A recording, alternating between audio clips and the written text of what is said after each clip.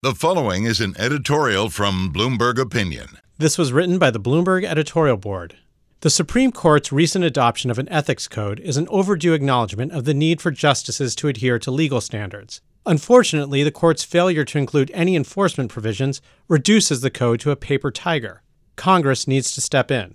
In recent years, justices have exhibited a series of embarrassing ethical lapses, staining the court's reputation and reducing public confidence in its authority and independence.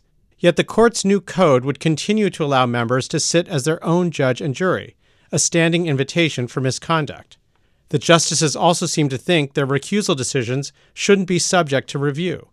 But there's no reason why federal judges who review recusal judgments could not also consider the high courts. The Chief Justice should be empowered to review and rule on recusal judgments made by other members, and they on his.